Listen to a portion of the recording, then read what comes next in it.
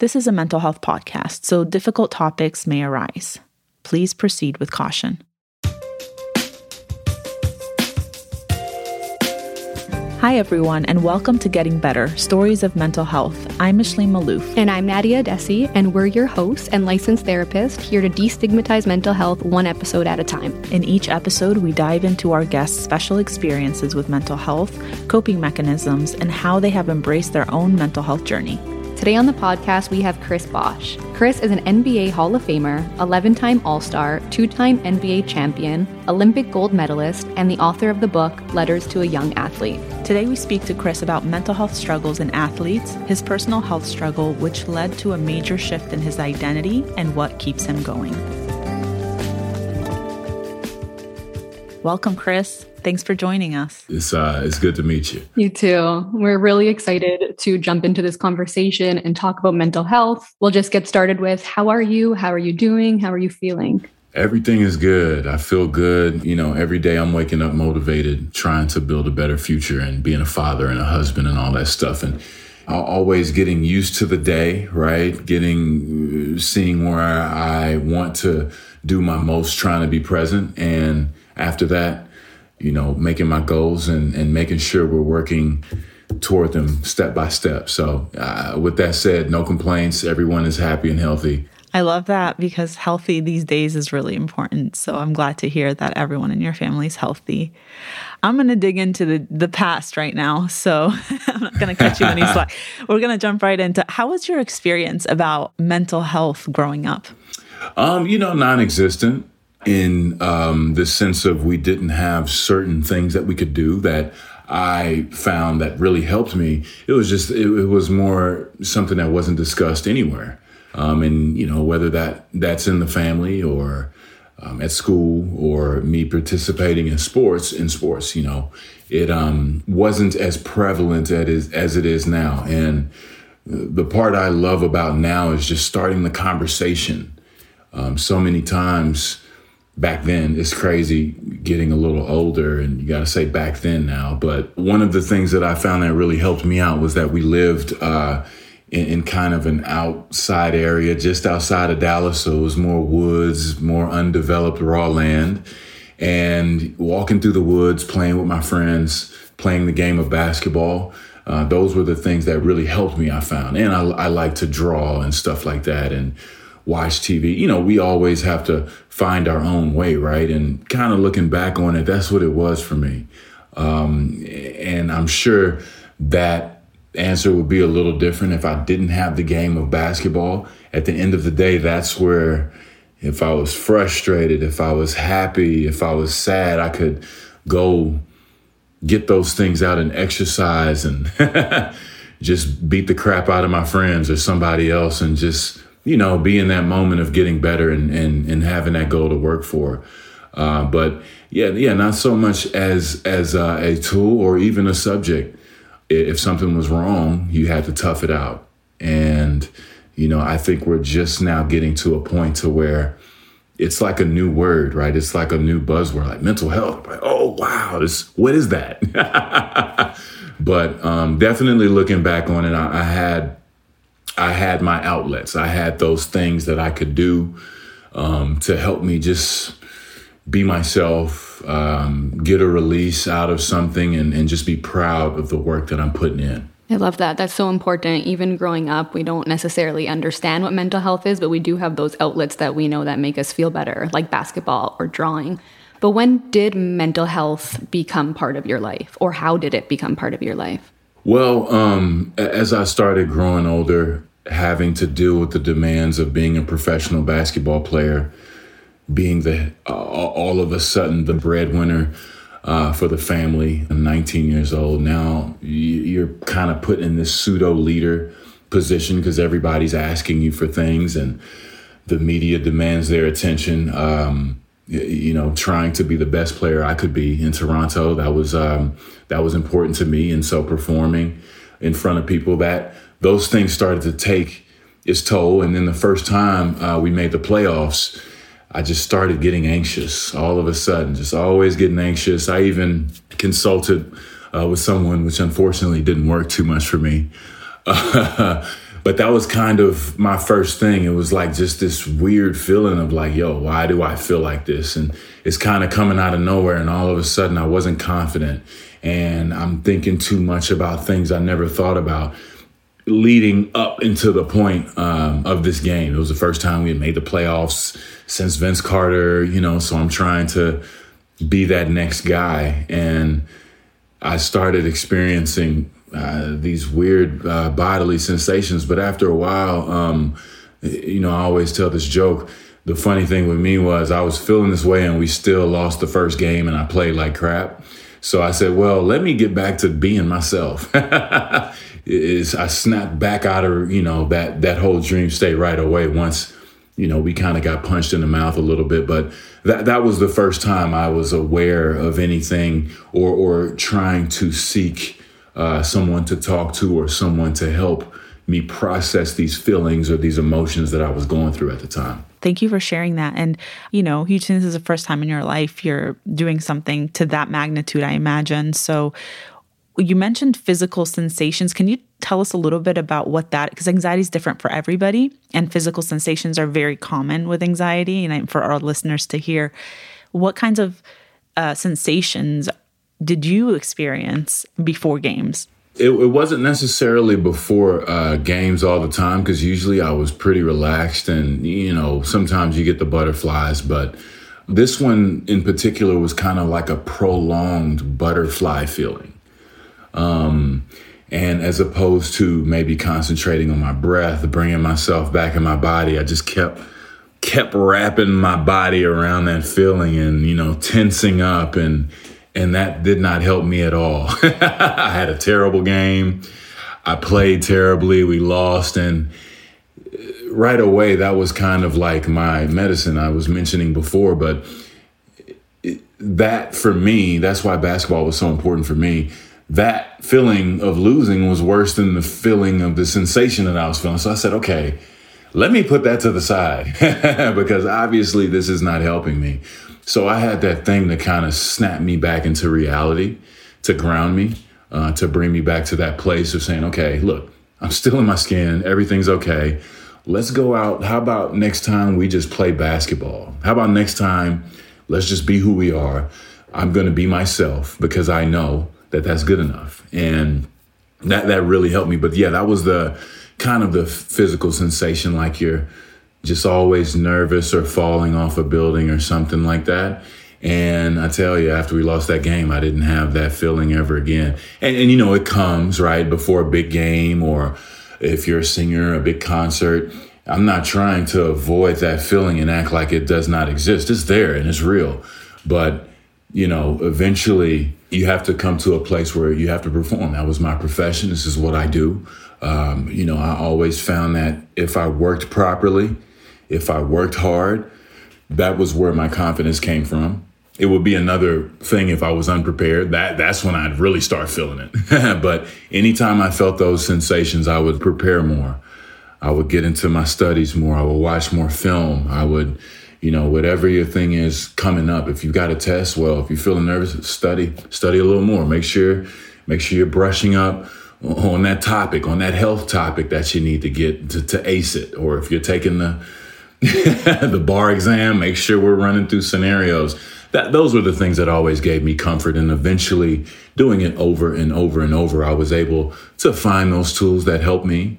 Everybody's different, right? I love that you said kind of the self-talk was something that helped after reflecting of, I feel this way, but I know who I am. I know I'm good at this. I know I'm a basketball player. And I think that's really important for our listeners too, of just grounding yourself back to who you truly are and why you're in the thing you're in and how you're good at it. And that'll help with the anxiety. Absolutely. Another layer on top of that would be to love yourself. That's one of the things I think we're kind of getting away from, or maybe we never really had a good grasp on it. But one of the main mental things for mental health is to love yourself. Let's start there. I laugh at my own jokes. Nobody else has to laugh. I will laugh like somebody else told it to me. And just having that confidence in myself and, just being able to appreciate those qualities that I bring, as opposed to kind of harping on things that may be perceived as negative. We all are who we are. We're a package. If I don't think I'm a good player, if I don't love myself, then who else will? Having that confidence, putting in the time, but most importantly, having that conversation with yourself. A lot of the times, people kind of run from that. Or if they have a negative thought, it's like, oh, where does that come from? It's just a thought. We still have to hopefully go to work tomorrow. The day hopefully is still going to come. We're going to receive our challenges, but at the end of the day, if you're not right up here, you were saying it earlier, if you're not right up here, my grandpa, rest his soul, he had a saying, you have to use those things in between your ears, because if you don't, nobody else will. Right? And this is a part of that. But having that dialogue with yourself and knowing where you are, I think that's very vital and important. That is really important. I love a few things that you said. You have to love yourself. And that's difficult for a lot of people. I think that's a big challenge for a lot. And also recognizing that, you have an anxious thought and it's a thought. It's not going to change anything about your life or who you are, right? How did you learn that? Is it something that you learned slowly over time, or did you just always know this? It's very slowly over time. I think the biggest challenge for me was in my adolescent age, in the teenage years. I was the awkward teenager. I had acne. Every time somebody sees me for the first time in about a month, I've grown. None of my clothes fit. My parents, God bless them, as hard as they worked, I didn't have the clothes that I needed, right? For the social survival at school, which I still got by. Going through those tough times, and I empathize for those who don't have that thing, because basketball was kind of that source of confidence for me. I could wear some short shorts or some pants that don't fit, but if we get on this court, we have to play the game, and that made me empathize for especially kids that don't have that thing, who don't have those resources to pour themselves into, or don't have the attention. But, living in the internet age and the information age, I want to put more onus on the individual to go and seek those things and go and find those things, ask themselves those questions, find out what they're good at, find that thing that you can pour yourself into, because I'm one of those people that believe we're all talented at something. We just have to find those things. And it's a process. It was always a continuous effort. Even if I wake up in the morning and there's another pimple on my face and I'm like, I gotta go to school. Everybody sees it. And then we have a game that night. Oh my goodness, it can be devastating. It's a devastating feeling, but at the same time, you still go, and sometimes nobody even said a word. It was all things that I had made up. So just being open, of course, as well to the challenges and the good things that come throughout the day, and just experiencing it. But, for me, it took a long time. It took a long time to grow into my skin, to mature, and it's a daily process. But, I think when we're younger, we're trying to prove to other people who we are, as opposed to kind of turning it inward and being confident in who we are. And that's fine. It's a whole journey we have to go through. And luckily for me, I was able to kind of take those lessons and, really recognize what helped me and what didn't. And, with that said, that's not to say the challenges didn't come. They came in droves. But every time I just kept that glass is half full mentality, and just waited on that better day, or worked toward that better day to, turn things around. I think a really big takeaway with what you said there for our listeners is we're so worried about what other people think about us, but instead we just have to turn it inward and find out who we are and what we like, and find something we're passionate about that we can use as an outlet. And like you've been saying, start slow, but that's such a great tool for our mental health. Of start looking within yourself of who you think you are, what your values are, and what you want to do with your life, or even as a hobby, and you'll start to see how your mental health or your anxiety will improve over time. Switching over to the sports community, do you think there's stigma surrounding mental health in sports or male-oriented fields? Oh, of course. Of course, right? Just put some dirt on it, get back in the game, man. Come on. You can't be talking about it. Now, the thing that's challenging about the mental is that it's it's transcended the physical, right? It's not anything we can see, touch, or feel. And a lot of the time it's been stigmatized to be like, you come on, or you're being soft, or you're afraid, or it wasn't manly, to even talk about these things or even mention it. So you better bury it deep, And I think that was more so of just the old school way of how things were done. And you may have at one point in time, you probably had to be like that. Yeah, you probably did have to bury it. That doesn't necessarily make it healthy, but that's just how times were. And now, for instance, an athlete saying, hey, I'm a human too. That's a new thing.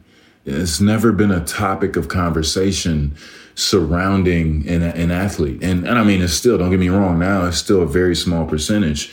But that was a concept that was tough for people to grasp. Like, hey, I'm having a bad day today, just period. And someone will come up and not care and still want your picture, or make it worse by taking it anyway after you ask them not to. It's just getting used to those ancillary things that start coming your way if you're successful. It is a new topic, and I'm glad that it's being discussed. And one of the things I want to make sure that athletes and other people that are especially listening to this is that you definitely want to have the tools, learn the tools to prepare yourself, whatever helps you mentally. But the challenges are going to be there. With that said, you want to just be equipped with the tools to help you when those challenges come your way, because they are coming. Just because we talk about mental health, just because we discuss it, does not mean that tough times will not come. They're coming. You will experience them, but arm yourself, have the tools. Even talking about it, like I said before, is a good thing, because you can have that internal dialogue just to see where you're at, see how you're feeling. And if some people are not healthy enough to play, they're not healthy enough to get into work, they don't feel they're in their right mind, that's a separate issue. But definitely go through those things, use those tools that we gather, and learn those tools. You can go and find anything, just like you guys. I know that you guys have your presence on social media and stuff like that. That didn't exist before.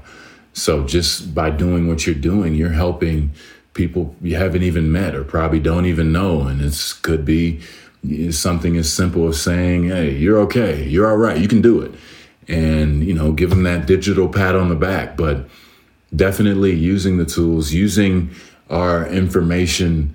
We have access to info 24/7. Let's start filling our cup with good stuff. I'm way more cognizant of that now, of just saying, man, what am I putting into my brain? We talk about mental health, and it's okay if I can use it as a thing, but what am I doing what am I putting up here? If I'm watching scary movies just at night and going to sleep, that's probably not the best thing for me. You know what I mean? Mm-hmm. Or if I'm watching social media wishing I was something else, it's probably not good for me, So I've definitely, especially having kids now, I'm very aware, or trying to be more aware of what I'm putting into my mind on the daily. That's really good, because we often hear people talking about setting boundaries with people in our lives. And what you're saying is setting boundaries with yourself. So getting to know yourself, getting to know your fears, what makes you anxious, what makes you sad, what doesn't help your self-esteem, and setting boundaries for yourself, unfollowing people that don't make you feel good, for instance, or maybe watching scary movies with loved ones in the afternoon rather than at nighttime. You can figure it out, Yeah, you can figure it out. But definitely, I think we often miss that boundary setting with our own selves. And I think it's just as important as the boundaries we set with others. So how does being a professional athlete impact mental health? You are who you are. For me, I was drafted early. So imagine everybody, if you're listening, just imagine your 19-year-old self, or a younger version. If you're 16, your 15-year-old self, just some version of yourself back in the day. Okay. Between, let's say, your 19th birthday and then your 20th birthday, people treat you different. Like, strangers are coming up to you talking. They want you to sign things. They want to take pictures of you. People are demanding, they want things. It's just the narrative changes. And that's very, very tough to deal with. And every athlete pretty much deals with that. And, you know, every person of success as well. If you're doing well, everybody wants a piece of that, right? They want to talk to you. They want your time. They want something from you. But yeah, I mean, you know, for me, the challenge is where I felt I was myself. I just wanted to play basketball. That never changed. I was 19 years old when I got drafted. I just want to play some video games. And then outside of that, hang out with my friends. Outside of that, that's really it. But when I go outside, it's this other, you can feel the eye or eyes or the public. And, you know, this is a great thing in Toronto. Toronto loves basketball. And that was something I had to get used to. I can't go the places I used to go. For me, I was in a whole other country. So the places I usually go, maybe not be there. You know, they may or may not have a McDonald's by me, or, you know, what is Tim Hortons? Mm-hmm. I'm outside of my comfort zone. It's snowing. My friends aren't here. You know, it's just a change in dynamic that is shocking, you know, to say the least. And it's just, for me in my specific situation, I just had to get used to that. Get used to how this new lifestyle that is even perceived. People were like, oh man, you know, people came in, what car are you going to buy? I said, I don't know. I just want to play basketball, man. People start putting stuff on your plate. Well, you got to think about this and you got to do this, and you don't have a car. You got to get a car. Like, I like riding the bus, you know, who knows? But those things, that person who you were, you still feel that way. You're still in your body, but your perception is different. And that can be very, very tough to deal with, you know, or if you say something and make a mistake, and especially now in the media or on social media, people drag you in the mud. And, you know, it's just things that you have to have tools for to be prepared. And, you know, and you have to be able to handle it when and if it comes your way. Yeah, it sounds like it's an identity shift. Like you had who you thought you were, and you were that person your whole life. And all of a sudden it shifted, and now there's this other person plus the person that you want to be and still play basketball. But you have to change because you have a lot of other demands and responsibilities. And I think that's not often talked about enough with, you know, just celebrities in general, people that are public figures and, you know, out in public, athletes, which you mentioned earlier. Now they're speaking out about it because athletes, you know, you become an athlete, a professional athlete at a pretty young age most of the time. And so you're not prepped for all that. I mean, you're still a teenager. You're still trying to figure yourself out. And now then all of a sudden you're supposed to be a money expert. Like, how did that person go broke? Like, I got drafted at 19. Who knew? Nobody ever made over $100,000 in my family. What do you mean? You know, and then you have to deal with that, you know, that sort of stigma. And it's like, I had to tell one of my friends, like, they were talking about how someone didn't have water in their house. Like, how can you not have water and you're a pro athlete? I said, well, has that person ever had water in their house? You know what I mean? Yeah. Maybe they came from a place where they could not afford water. You know, but just putting ourselves, I think empathy, of course, is a big, huge deal. But yeah, you saying that kind of just made me think of just like, okay, yeah, take this person. Okay, we draft them, or you're in this company now. Now all of a sudden you're a public figure and you're supposed to know and say the right things. And now all of a sudden people care. And, you know, you get that hoopla of like, well, how can that person say this? You don't even know where you are. It can be scary. It could be a blur, but with the right tools, it can be, you can do it. It can be accomplished. Mm-hmm. I'm standing proof. I didn't even have all of them, and I'm here. Yeah. Right. And you've been giving so many great examples of tools that you have been using, but are there any tools that you use now that you wish you had earlier in your career? It's an everyday challenge. I'm trying to get better and better every day, but just to be in the present, to be in the present moment, not to get too far ahead or too far behind.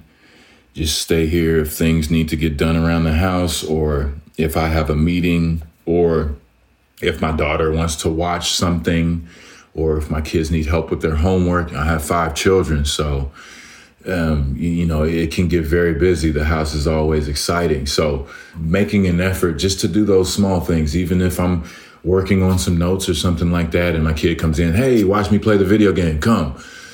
All right, cool. I'll get up and you know, just be open to doing those things, because it builds good habits.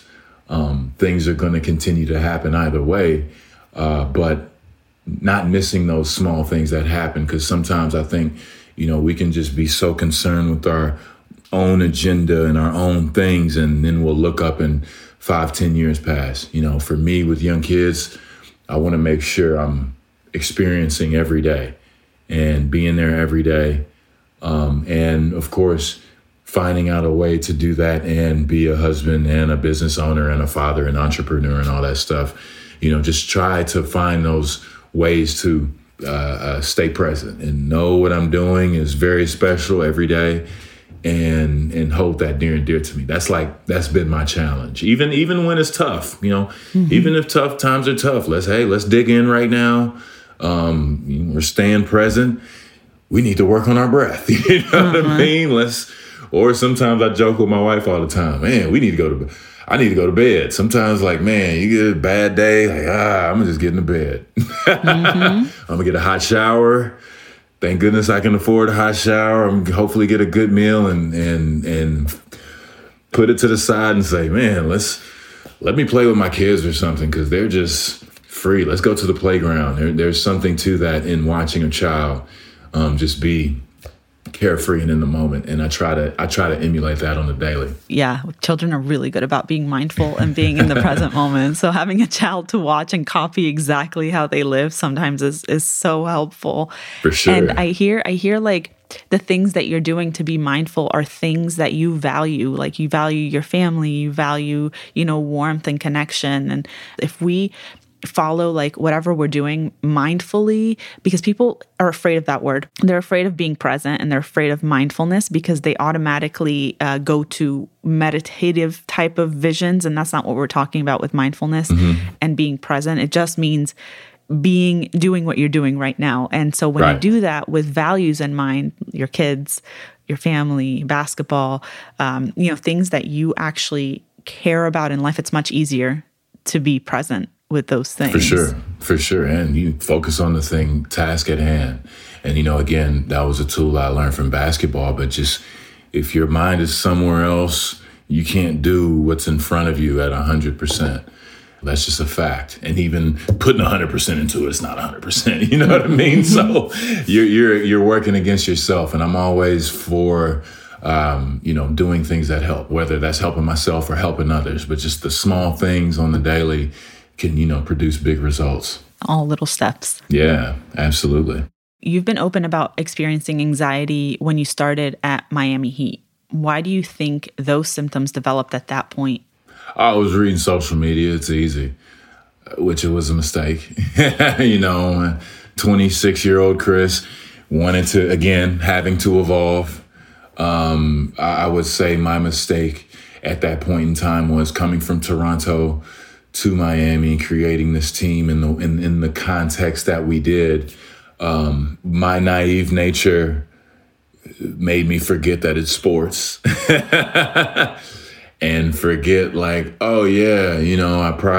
probably should have handled ourselves this way, or just straight up nobody liked that, did they? We kind of celebrated. We kind of did. Not that we gloated. It was just we were celebrating. We had a whole thing, and people joked that it was a parade before the championship. And, the funny thing about it was we didn't organize it. We just showed up and had a good time. What were you going to do? You're going to have a good time. It never occurred to me at the time that it was being televised and pushed everywhere. It never occurred to me that it would be used as fuel for other teams or other fans, or just the narrative as a whole to kind of paint us as bad guys to sell more papers, and for me, that was kind of like growing up for me. And at the time, I was still reading the comments and stuff like that. And I love the connection and stuff like that. But for the most part, I just stayed away, and this was why. And it's man, and eventually it dawned on me. I said, wow, how crazy is this? I'm reading words on a screen. Just words on a screen are making me feel like this. That does not make any sense to me. I don't even know who this person is. There's probably a 12-year-old in there in their room who just learned how to curse and they're just getting a rile out of me right now. You know what I mean? We haven't even started the season. And so once that happened, I kind of just said, okay, this isn't it. I was feeling so bad to where I hit, I don't want to say a low, but just like, just one of those days like, yo, what am I doing? I know exactly where I was. I'm looking and it's like, yo, this is in my spare time. Let me put my phone down, or let me get in the gym, or let me hang out with my friends instead of just keep being fixated on what others think about me. It's just created to get a rile out of you. And how cool is that if somebody could say, oh, you saw how mad I made him? It's just the same as jeering when you're on the road. So I took it as such. I learned not to buy into that. Let me pour back into myself. Let me get back to that point of what makes me happy. That didn't change the narrative, and that didn't change people from booing, and that didn't change, it was hearing the hateful comments in person and stuff like that. But, it did help me in that context to say, okay, I'm not dealing with that right now. I'm in my safe space. I'm my home. I've always believed is my place of refuge. Anything could be going out there, but when I'm home, it all doesn't matter. I'm doing the things that I like to do, and I'm myself, and I take solace in that refuge, and I am aware of it. But yeah, after that was kind of like the narrative when I first got with the Heat. I needed to get back into basketball as opposed to caring about what other people thought. And along the same lines of other people talking negatively about you or being consumed by it, how did it feel when you were ridiculed for crying after losing the NBA Finals? Oh, I knew what time it was as soon as I saw it. So the funny story with that was, right, like I'm walking off the court and it just, it's like, I can't believe it. We lost.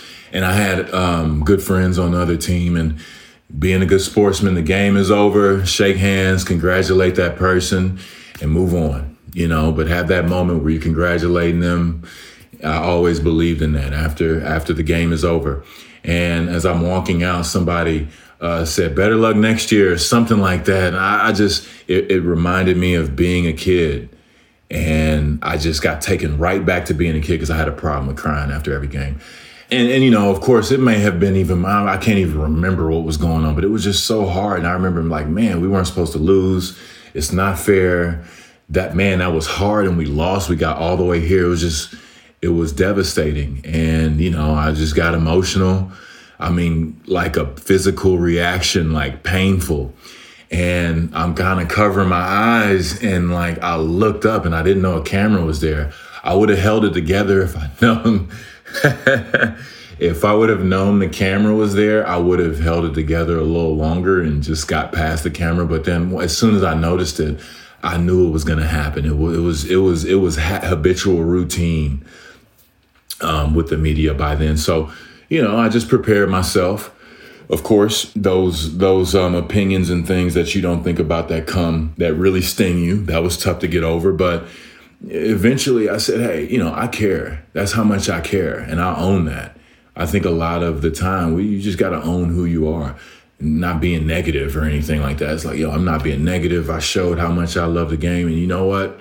That's cool, because now I know how much it hurts. Watch next time when I get here. Watch what's going to happen. I bet I won't be crying next time, So, at the time it was tough to deal with. But I learned to just move on. It could be the topic of today or the topic of tomorrow or next week. But you can't say that, I'm irresponsible. You can't say that I'm a bad person. You can't say I'm a bad ball player. You can say I lost a championship. And I'm going to use this as fuel to aid me, because it's either going to help you or hurt you. And for me, I say, this is going to help me. Tell me again how I was crying. But then again, now in the future, tell me how I was crying when we won. See, nobody talked about that part. Right. I cried when I won too. Take your pick. Mm-hmm. Well, we believe crying is very healthy, both for happy tears and sad tears. And I think there's so much strength in tears and in crying. Being vulnerable like that and allowing yourself to feel is one of the most powerful things that we can do for ourselves. And because it was televised, you probably helped so many people that you don't even realize just because you showed that side of you. It came up. I remember just being a topic of conversation, and even I forgot, it was a gentleman who he was kind of, I don't want to say coming to my defense or anything, but he was saying, hey, yeah, it hurts. Yes, it hurts. You are watching pain, debilitating pain.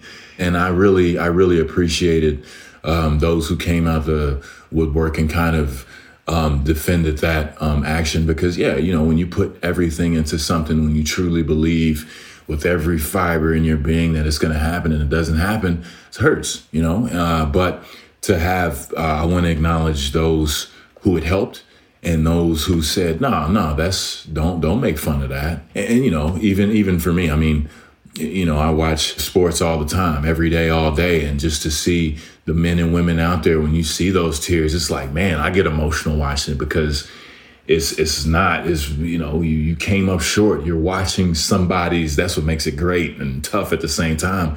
You're watching the demise live. You're watching someone process their worst nightmare or their greatest dream. People just have to be aware of that, be sensitive to that, just a tad. It's still sports. You can still boo. You can still do all these things, but, leave it in between the lines, and then, we can go off into what we do in our normal lives afterwards. But for the most part, we're watching someone put it all on the line, and people need to respect that and just be aware of that. Yeah, absolutely. We talked about identity shifts earlier, from like your teenage self and shifting identity into becoming this basketball player that everybody knew, and, dealing with the mental health that came along with that. But then you had another identity shift later, and it was when you got the news that the doctors discovered that there was a blood clot in your lung. How did you take that news? I mean, yeah, it was tough. It's the biggest challenge that I have faced, thankfully, up until this point. Everything that I had ever done, who I identify with, we can talk about changing identities as a teenager to a young adult, but at the end of the day, I was a basketball player.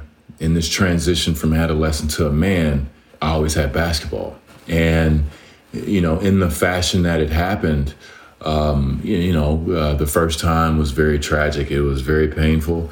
I was in the hospital. It wasn't good. I came within an inch of losing my life. It all stopped the next year. I came back from that. How about that? Came back from that. Returned to All-Star form. I didn't do anything wrong. And, a year later, almost to the date, they're telling me I can't play anymore, even though I feel healthy, even though we have a pretty good team and I have more championship aspirations. I have more success on my mind, just like pulling the plug out midway through the show. And yeah, it was very tough to deal with. I don't want to understate that. It was the biggest challenge I've ever had in my life, trying to come back from that, because as I told you, I identified as a ball player. I was my identity. That was all I've ever known. And what made it tough, essentially, was people saying, oh, you'll be okay. What do you mean? Well, no, I'm not okay. I got drafted early, so people would think I'm younger or older than I really was. Like, I'm 31. At the time, I saw myself playing. I'm 37 now. I at least saw myself playing to this age. And I had to come to grips with that. I had to, come to grips with my career being over, everything that I worked for, kind of just, wrap a bow on it, because it's done. It's a finished piece now. And now move on with your life. And that was very, very tough to deal with. Again, I don't want to understate how tough that was, but time heals all wounds. I found myself pouring myself into my family. The funny thing is like, oh, what are you doing now, Chris? Yeah, what am I doing? I took my son to kindergarten today. Carpool wasn't that bad. I had to walk him into his class because he wants me to read to him before class. So do that, then come back home. And, those were my things. I have 5 children. We have to prepare dinner. We've got to do some activities. We've got to go outside. They've got to stay active. I started pouring myself into my family.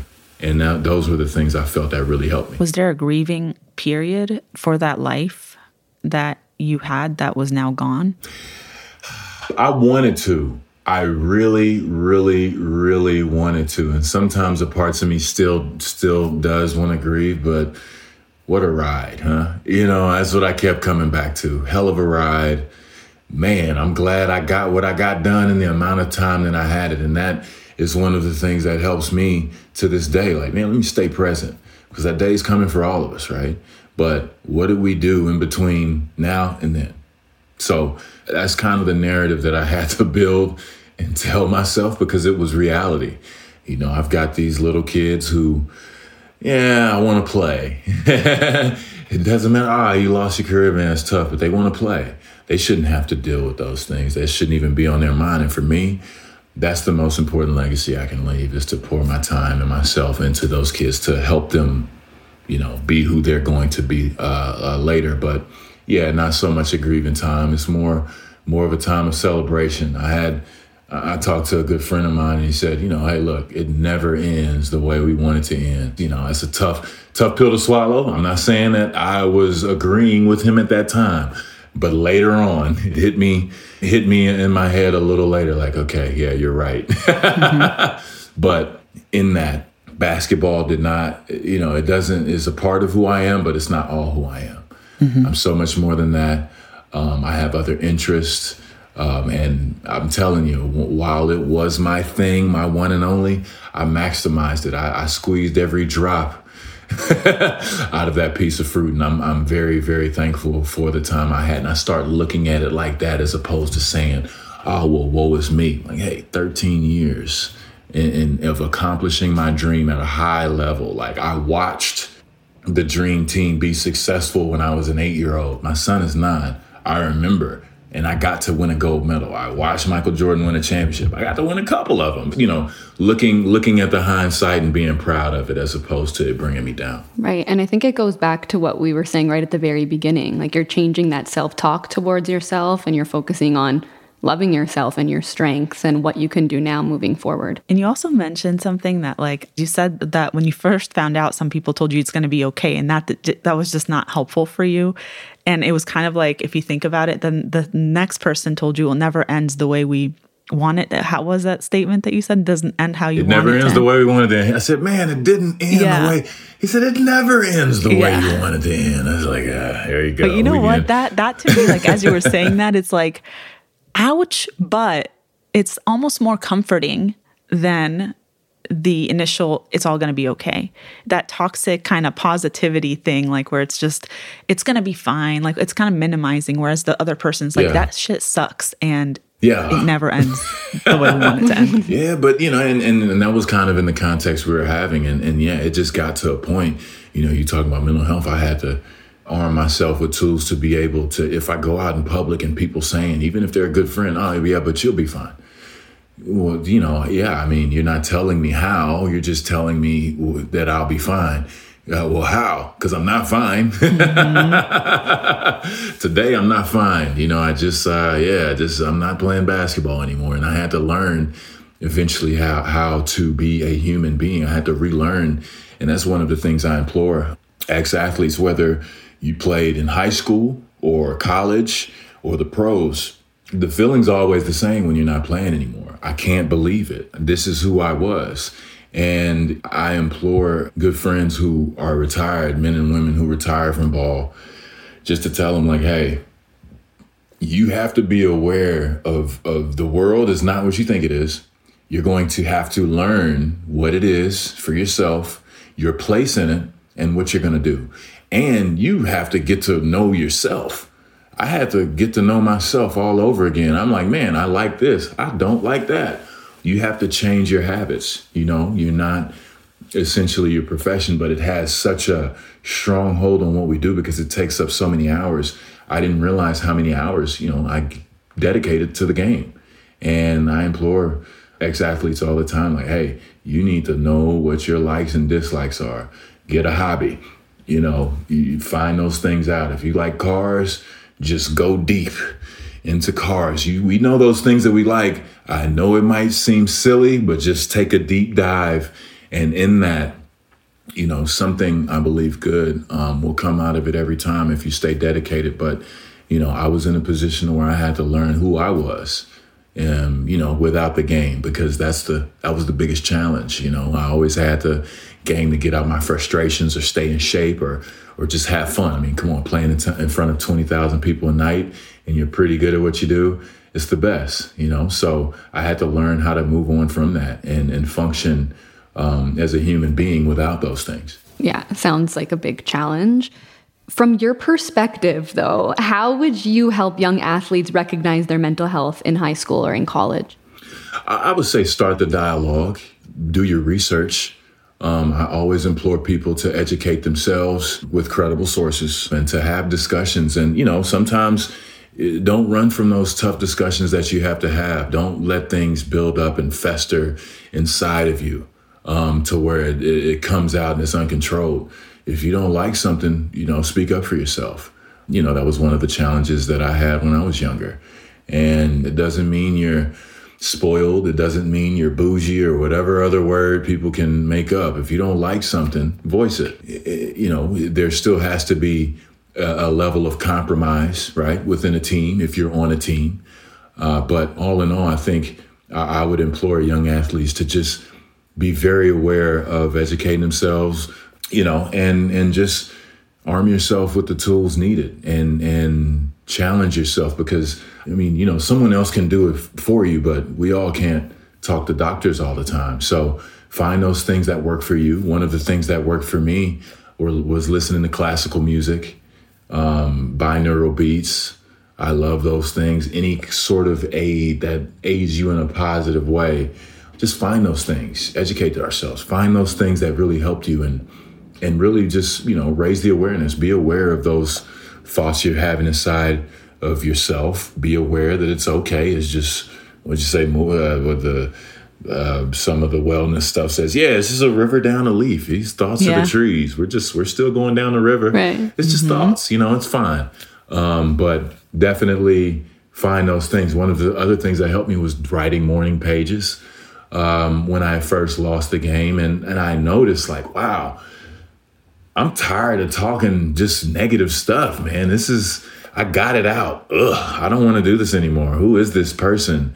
Let me start putting something towards some positive stuff. And then, then I wrote a book, so it can definitely help finding different ways to be able to express yourself and not judge yourself, and then really just move on from there. But having that dialogue, having the discussions, and knowing that phrase, I think it will tremendously help the athletes for tomorrow. You wrote a book. Is this book representative of mental health or what you went through? What's the book about? So it's called Letters to a Young Athlete. And it's pretty much principles and lessons that I learned in my life that really just helped me. I'm like reverse engineering my success and those moments and stories and principles that I feel are necessary. And the main premise of the book is to help. And someone who reads the book, take those words for yourself. Take those and apply them. They work. For an example, I talk about communication. One of my chapters is communication is key.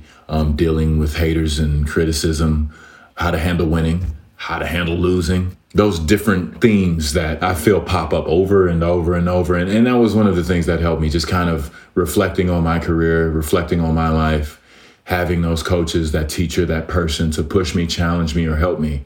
And I'm pretty much just reflecting on those times. So whether you're an athlete, I know it's called Letters to a Young Athlete, but the athlete is more of a metaphor. This is for everybody. The title sounded great. And and I'm just kind of giving you, again, those things that help me. But whether you're a cook, CEO, podcaster, doctor, lawyer, I believe these principles can really help out. Amazing.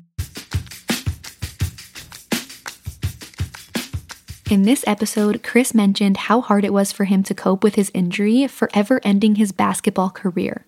Basketball was his life, but he had to realize there was more to him than that. He's a terrific father, husband, and advocate on mental health. He turned his injury into motivation. He mentioned a lot throughout the episode about building your toolbox to help overcome anxiety, depression, and any feeling of self-doubt and uneasiness. Plus, he mentioned the importance of not holding in how you feel, but rather speaking to a professional about it. If you find yourself needing to talk to somebody, BetterHelp Online Therapy will assess your needs and match you with your own licensed professional therapist in under 48 hours. It's not a crisis line, it's not self-help, it is professional therapy done securely online. It's way more affordable than traditional offline therapy, and financial aid is available. And it makes getting therapy easier. Just schedule your message, phone, or video session and complete it from your phone, in your car, in your home, or wherever you are. We were in awe of Chris's passion for people taking care of themselves, and we want to send him another big thank you for coming on our show to talk about battling anxiety. There's a special offer for Getting Better listeners. Get 10% off your first month of online therapy at betterhelp.com/gettingbetter. That's better, BETTER, help.com/gettingbetter.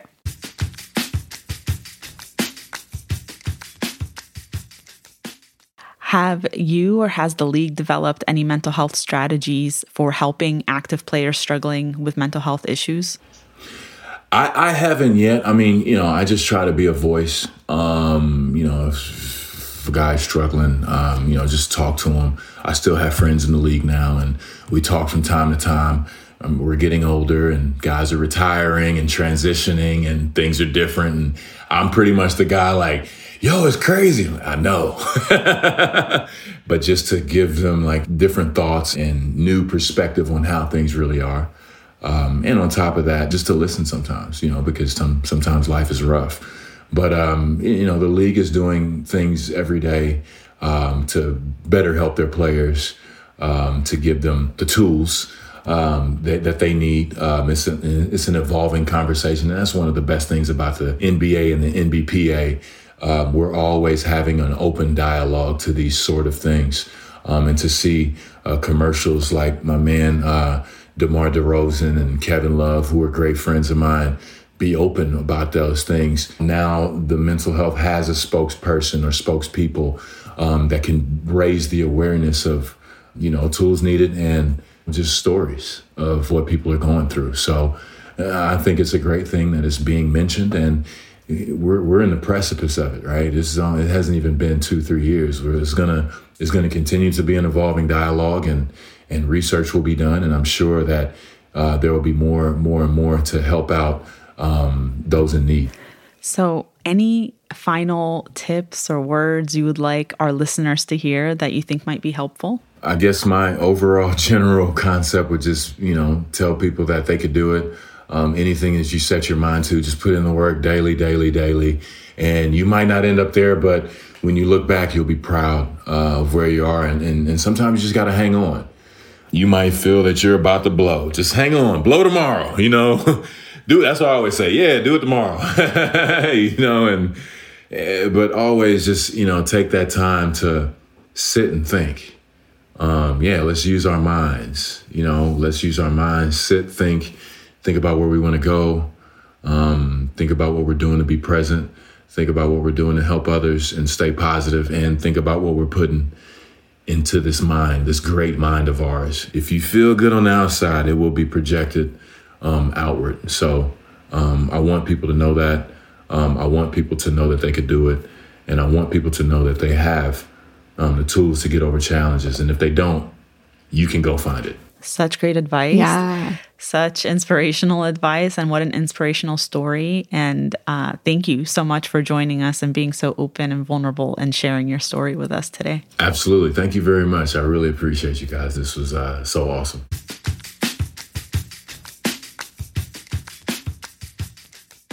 We just finished filming our episode with Chris Bosh. Micheline, you know that before that happened, I was so excited, especially when I saw his name, and that's who we were interviewing. I am from Toronto, and he is a household name here. We all love him so much. What was your favorite part of the interview? Oh my God, I feel like all of it was so good because he was just very genuine and he just talked so openly about everything.